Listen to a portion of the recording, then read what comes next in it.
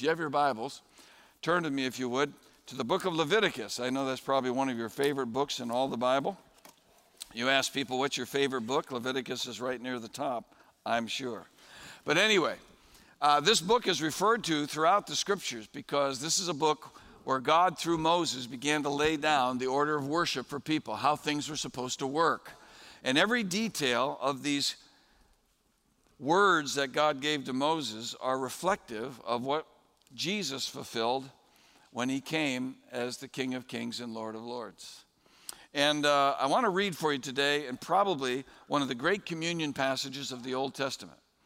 And it's from Leviticus 17, with a focus on the sacrifice and the blood, which is to be our focus today at communion. And this is the way Moses wrote it in Leviticus 17, verse 1. The Lord said to Moses, "Speak to Aaron and his sons and to all the Israelites and say to them, this is what the Lord has commanded. Any Israelite who sacrifices an ox, a lamb, or a goat in the camp or outside of it, instead of bringing it to the entrance to the tent of meeting to present it as an offering to the Lord in front of the tabernacle of the Lord, that person shall be considered guilty of bloodshed. They have shed blood and must be cut off from their people. This is so that the Israelites will bring to the Lord the sacrifices they're now making in the open fields. They must bring them to the priest, that is to the Lord, at the entrance to the tent of meeting and sacrifice them as a fellowship offerings. The priest is to splash the blood against the altar of the Lord at the entrance to the tent of meeting and burn the fat as an aroma pleasing to the Lord. They must no longer offer any of their sacrifices to the goat idols to whom they prostitute themselves. This is to be a lasting ordinance for them and for the generations to come. Say to them, any Israelite or any foreigner residing among them who offers a burnt offering or sacrifice and does not bring it to the entrance to the tent of meeting to sacrifice it to the Lord must be cut off from the people of Israel. I will set my face against any Israelite or any foreigner residing among them who eats blood, and I will cut them off from the people. For the life of a creature is in the blood, and I have given it to you to make atonement for yourselves on the altar. It is the blood that makes atonement for one's life. Therefore I say to the Israelites, none of you may eat blood, nor may any foreigner residing among you eat blood.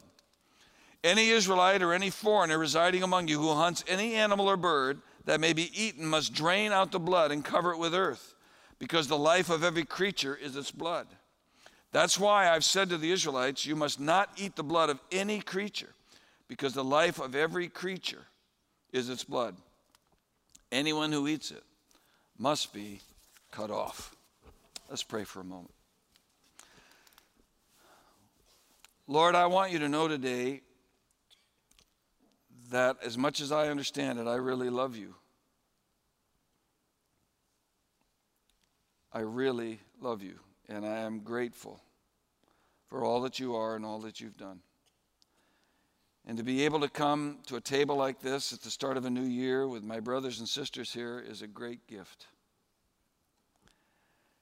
But the seriousness of this, as well as the joy of this, is usually beyond our grasp.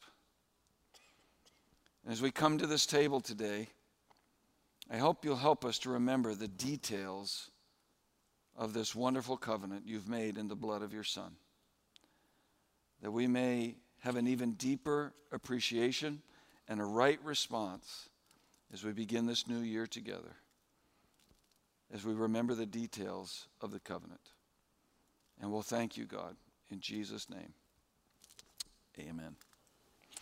You know, I entered into another covenant a while ago. I agreed with a company to increase my internet speed, which is really great because now I can make the same mistakes even faster. But anyway, I found it interesting that when I agreed to this whole new term of things, this little thing pops up on your screen and they want you to click on it after you've read all the terms and conditions and how much you're going to pay and all the stuff.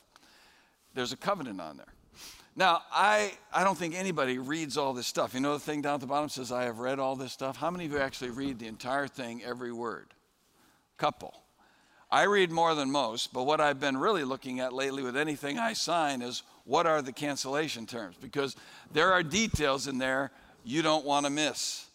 A covenant is an agreement between one party and another party of what they're going to provide and what you're going to do in response to that.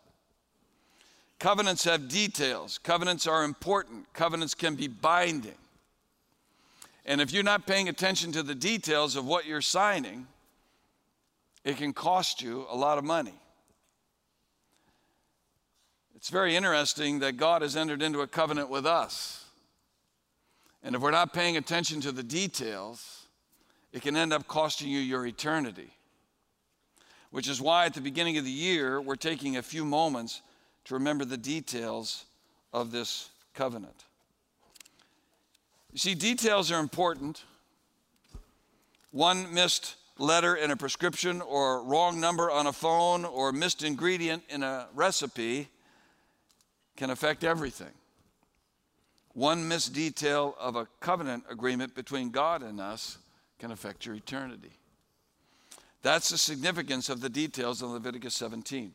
Leviticus 17 addresses the details of a covenant God established with his people through Moses. Leviticus is the detail of the old covenant law that God established to govern the lives and the worship of his covenant people in their relationship with him. In other words, God would do certain things, but the people were responsive to do certain things. And it was God's instruction to the people on when and where and how they were to worship here in Leviticus 17, especially on how they were to present their sacrificial offerings. Chapter 17 begins with a section of God's word often referred to as the holiness code. And this is important because it tells us in the New Testament that without holiness, no one will see the Lord. Central to the holiness code were two prohibitions designed to help God's covenant people remain faithful to the agreement, to the covenant. Sacrifice only at the altar at the entrance to the tent of meeting. That was the first provision. So the Old Testament tabernacle and eventually at the temple would be the only place where you'd be able to present that sacrifice. And the second provision was don't eat the blood of any animal. In these two prohibitions, we find a direct correlation with the details of our communion observance when Jesus instituted the new covenant in his blood. Communion is the remembrance of the death of Jesus. You remember it was the Apostle Paul who proclaimed in 1 Corinthians 11, for whenever you eat this bread and drink this cup, you proclaim the Lord's death until he comes. This is a memorial, a covenant instituted in his blood. And eating this, as we've shared many times, will not make you a Christian. Eating this meal will not get your sins forgiven. Eating this meal won't get you into heaven. The only way to experience forgiveness like that is by entering into a relationship with God through faith in the sufficiency of the death, burial, and resurrection of Christ. But eating this as Jesus intended can help us to remember two important details concerning this covenant that no one can afford to miss, because communion reminds us of the covenant details that point the way to Jesus. What are those details? Well, the first, in parallel with Leviticus 17, is that there are not many ways to God. There's only one, and his name is Jesus. And Jesus' blood is the only payment acceptable to God. In communion, we are reminded that Jesus is the only way to God. In Leviticus 17, Moses put it like this in verse 8. Say to them, the Israelites, any Israelite or any foreigner, all people, residing among them who offers a burnt offering or sacrifice and does not bring it to the entrance, to the tent of meeting, to sacrifice it to the Lord, must be cut off from the people of Israel. We are folks who like multiple options. We don't like to be limited. Christmas time, we talked about the 80,000 options at Starbucks, but it's not limited there. I see it every time I go to the store. We have grandkids, so we go through a lot of Goldfish crackers. It used to be you'd go buy Goldfish crackers, but not anymore. Now you have choices to make. Original cheddar or pretzel, pretzel with salt, pretzel with no salt, mini, regular, plain, colored. They got a brand new one coming out. I haven't even dealt with that one yet. Then, you remember when you went to get something to eat, you used to go order a hamburger? When I was a kid, we went to Grace's Kitchenette, and you ordered a hamburger. That's what you got. Now you have to decide if you want a single, double, triple, bacon, 4-by, 4-bys, Whoppers, sliders, kings or juniors. And then after you make any of those tough decisions, they always ask you, is that with cheese or no cheese? Who'd have ever believed you could do so much with a cow, but it's happening. How about Oreos? And I used to go buy my mom would say, go get a bag of Oreos. You can't do that anymore. Now is it double stuffed, chocolate, vanilla, vanilla with chocolate, chocolate with vanilla, vanilla with vanilla, minis, orange, cream, strawberry cream, dipped in fudge or no fudge, dark chocolate, light chocolate. You see, retailers learn that if you don't provide people with options, they'll go somewhere else. You see, this is one of the reasons why so many people move away from the message of the gospel. It's too narrow. You tell them there's only one way to God, they don't like it. So what they do is they try to find other options. And Satan is more than happy to provide you with all the options you want, as long as you don't choose Jesus as the only way. See, people have a tendency to approach their relationship with God like that. People want gods that they can define, control, and explain. They want gods that ask little and give much. They want gods that are all-inclusive, who have no absolutes and exist to make us feel good and to serve us. I found it very interesting. I saw a billboard out on Highway 4 about another church that I know nothing about at this point. They're fairly new, apparently, and this is no contradiction. I don't know what they're about, but the sign simply said, it's all about a better you. And I'm thinking, no, it isn't. No, it isn't all about a better me. It's all about knowing him. See, many pseudo-Christian and New Age groups and liberal churches are popular because they offer the people the option of worshiping just about any version of God they choose. And the most popular versions of God to be chosen are the gods who allow us to be in charge, to have what we want, to be in control, to call the shots. It's the same lie that Satan put out in the garden. You can be as God. So the people coming out of Egypt with Moses proved to be no different. They wanted to worship wherever and whenever and however they wanted, forming their own gods.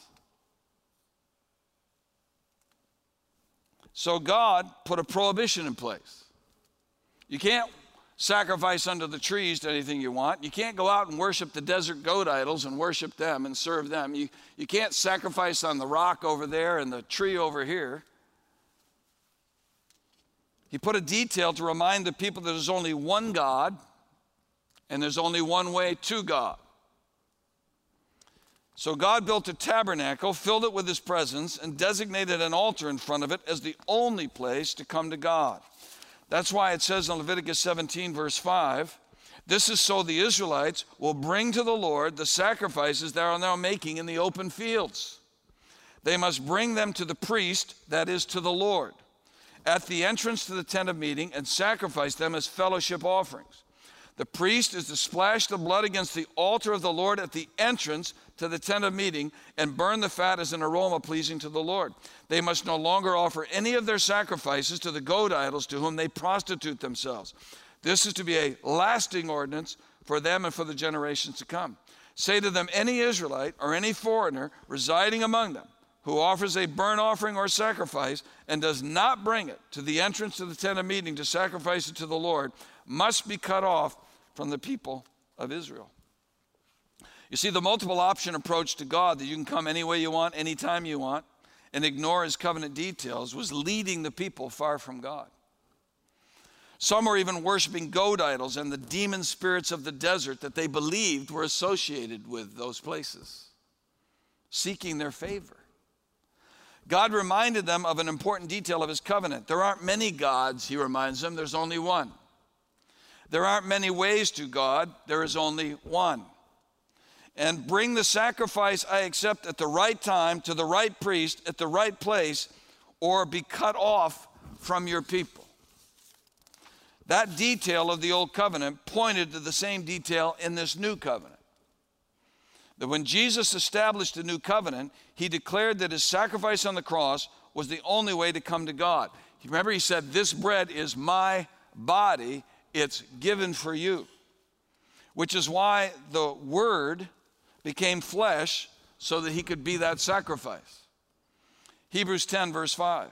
Therefore, when Christ came into the world, he said, sacrifice and offering you did not desire, but a body you prepared for me. With burnt offerings and sin offerings you are not pleased. Then I said, here I am. It is written about me in the scroll, I have come to do your will, my God. And it goes on to say in Hebrews 10, verse 10, and by that will, we have been made holy through the sacrifice of the body of Jesus Christ once for all. You see, he is the sacrifice. The cross was the altar. And Jesus was also the high priest that offered it to God as the perfect tabernacle or temple in heaven. Remember, it goes on in Hebrews 10 to say in verse 14, by that one sacrifice he has made perfect forever those who are being made holy. You see, when Jesus offered himself at the altar of the cross, he poured his blood out there for sure, but the real blood he poured out was at the temple in heaven, at the altar. The only altar God would accept, with the only blood he would accept, through the only body that was pure enough to be his sacrifice. That's why Jesus at the Last Supper made a statement so clear that no one could misunderstand him. In John 14, verse 6, Jesus said, I am the way and the truth and the life. No one comes to the Father except through me. There aren't many gods, there's only one. There aren't many ways to God, there is only one. You can't get to God with any other sacrifice or any other priest or any other tabernacle at any other altar. There is only one sacrifice acceptable to God for our salvation, and that was offered on the altar of a cross and in the altar in heaven. That's why Peter said in Acts 4, verse 12, salvation is found in no one else. For there is no other name under heaven given to mankind by which we must be saved.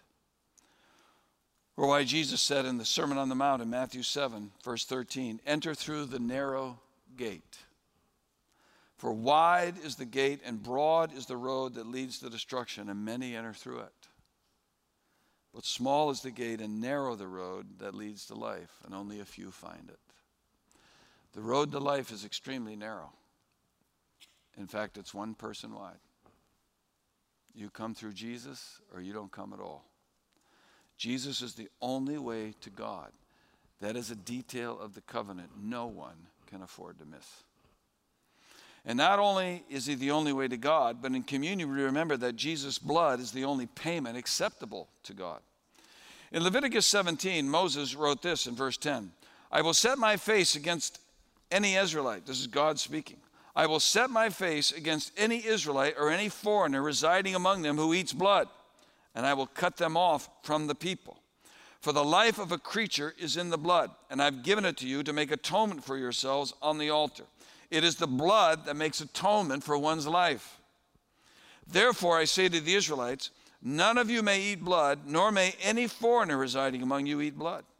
Any Israelite or any foreigner residing among you who hunts any animal or bird that may be eaten must drain out the blood and cover it with earth, because the life of every creature is its blood.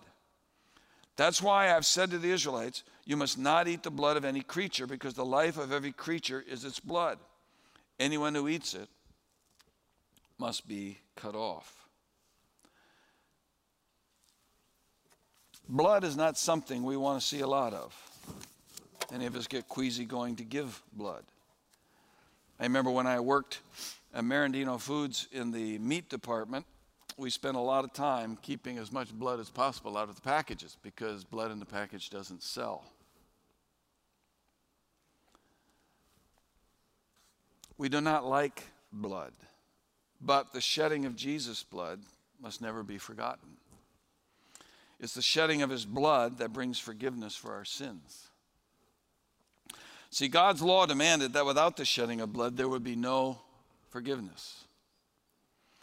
That's why it says in Leviticus 17 and verse 10, I will set my face against any Israelite or any foreigner residing among them who eats blood and will cut them off from the people. Verse 11, for the life of a creature is in the blood, and I've given it to you to make atonement for yourselves on the altar. It is the blood that makes atonement for one's life. It is the blood that makes atonement, the payment. Remember, God said, I have given it to you for this purpose. Remember that phrase. I have given it to you. This is for you. The wages of sin is death. God is life. To be separated from God for any reason is the very definition of death. The Bible talks about 3 kinds of death. Physical death, when our soul and spirit separates from our body. Spiritual death, which we're all born into because of sin. We are separated from God and have no relationship with him. And eternal death, that if you die physically while you're dead spiritually, you'll become dead eternally. You'll be put away from God forever in a Christless hell. The life, God said, is in the blood. Now, there's no magical powers in the blood. Blood alone has no life without a body to flow in. But a body has no life without the blood. No creature can live without blood. To shed blood is to shed life and to bring death. That's a detail that God wanted no one to miss. That's why the Israelites under the old covenant were never to disrespect the blood. So they were never to eat it like a common food because it was given to make atonement for them. Blood was to be poured out, and with it, the life of the animal would be poured out. Whether it was to make a meal or to present as a sacrifice. Blood spilled out brought death. So every time an animal was killed, the blood had to be poured on the ground and respectfully covered with earth. Or when killed as a sacrifice, the blood would be sprinkled on the altar by a priest, and the rest of it poured out at the base of the altar to make atonement. Any other use of blood cheapened its value as the means of payment, and the person who devalued it would be cut off from God. These sacrifices were held over and over and over until the arrival of God's Lamb, the one whose blood would take away the sins of the world for all time. Do you see how God, through the centuries, had built such a respect for the blood that people would not eat it? When they killed an animal while they were hunting or killed an animal that they were getting ready to use as a meal, they carefully disposed of that blood with respect, teaching an entire nation to have respect for the blood. So that when Jesus came and he began to talk about the new covenant in his blood, those Jews immediately would recognize the significance of what he was saying. That's why Jesus at communion took the cup and declared, "This cup is now the new covenant in my blood, my blood. It is poured out for the forgiveness of many." You see the terms he's using? And he said, "This is for you. This is for you." The very same thing God told Moses.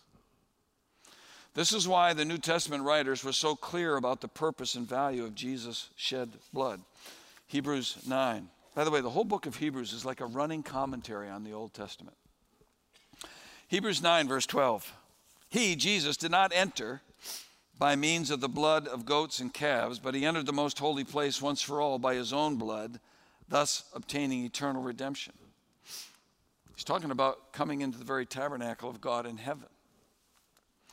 The blood of goats and bulls and the ashes of a heifer sprinkled on those who are ceremonially unclean sanctify them so that they are outwardly clean. How much more then will the blood of Christ, who through the eternal Spirit offered himself unblemished to God, cleanse our consciences from acts that lead to death so that we may serve the living God? For this reason, Christ is the mediator of a new covenant, that those who are called may receive the promised eternal inheritance. now that he has died as a ransom to set them free from the sins committed under the first covenant. You see, the first covenant and all those sacrifices could never totally cleanse you.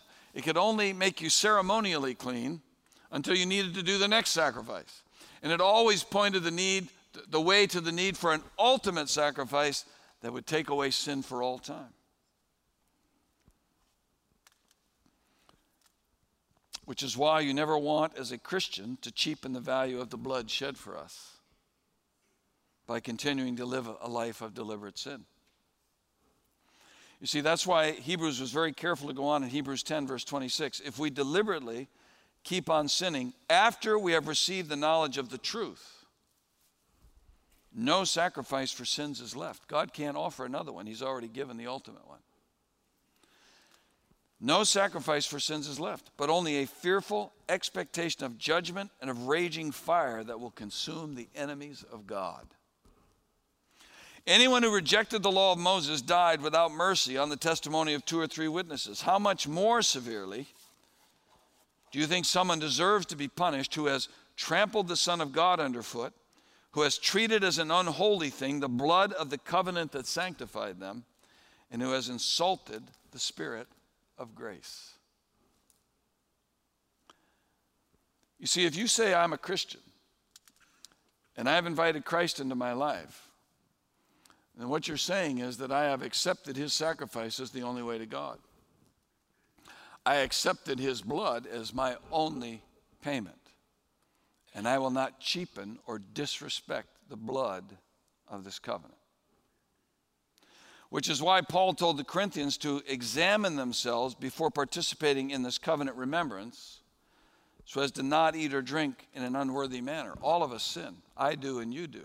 But it better not be deliberate. And if it is, we better come and get it right with God right away. And if there's places that need to be repented of, we better get on the mark and asking God to help us with that repentance. You do not want to linger in known sin. And when you come to the communion table, this is a time for us to get clean with God, to confess those things. Because you never want to eat of this table when your heart's not right. That's why Paul said in 1 Corinthians 11, verse 27, so then whoever eats the bread or drinks the cup of the Lord in an unworthy manner will be guilty of sinning against the body and blood of the Lord. Everyone ought to examine themselves before they eat of the bread and drink from the cup. For those who eat and drink without discerning the body of Christ eat and drink judgment on themselves. That's why many among you are weak and sick, and a number of you have fallen asleep. You died. But if we were more discerning with regard to ourselves, we would not come under such judgment. Nevertheless, when we are judged in this way by the Lord, we are being disciplined so that we will not be finally condemned with the world. This is a good thing to come to this table and to let God, through his Spirit, search your heart and confess the things that we know aren't right and to repent of those things that need to be changed. These are details of a covenant we cannot afford to miss. Details make a difference. You know, a while ago, Carla and I tried an online free trial offer of some product that she was interested in. We didn't like it, the product, and so we didn't order anymore. So you can imagine our surprise when the next month another shipment of the same stuff came along with a bill this time that wasn't so free. So we called them up and we said, hey, we didn't order this. They said, oh, yes, you did. Didn't you read the agreement? You get the free trial, but if you don't want it, you have to call us and cancel within so many days, or you're automatically signed up for future shipments. A detail we had missed. Fortunately, we could still cancel at any time. But what if it had been a year-long commitment or a multi-year commitment?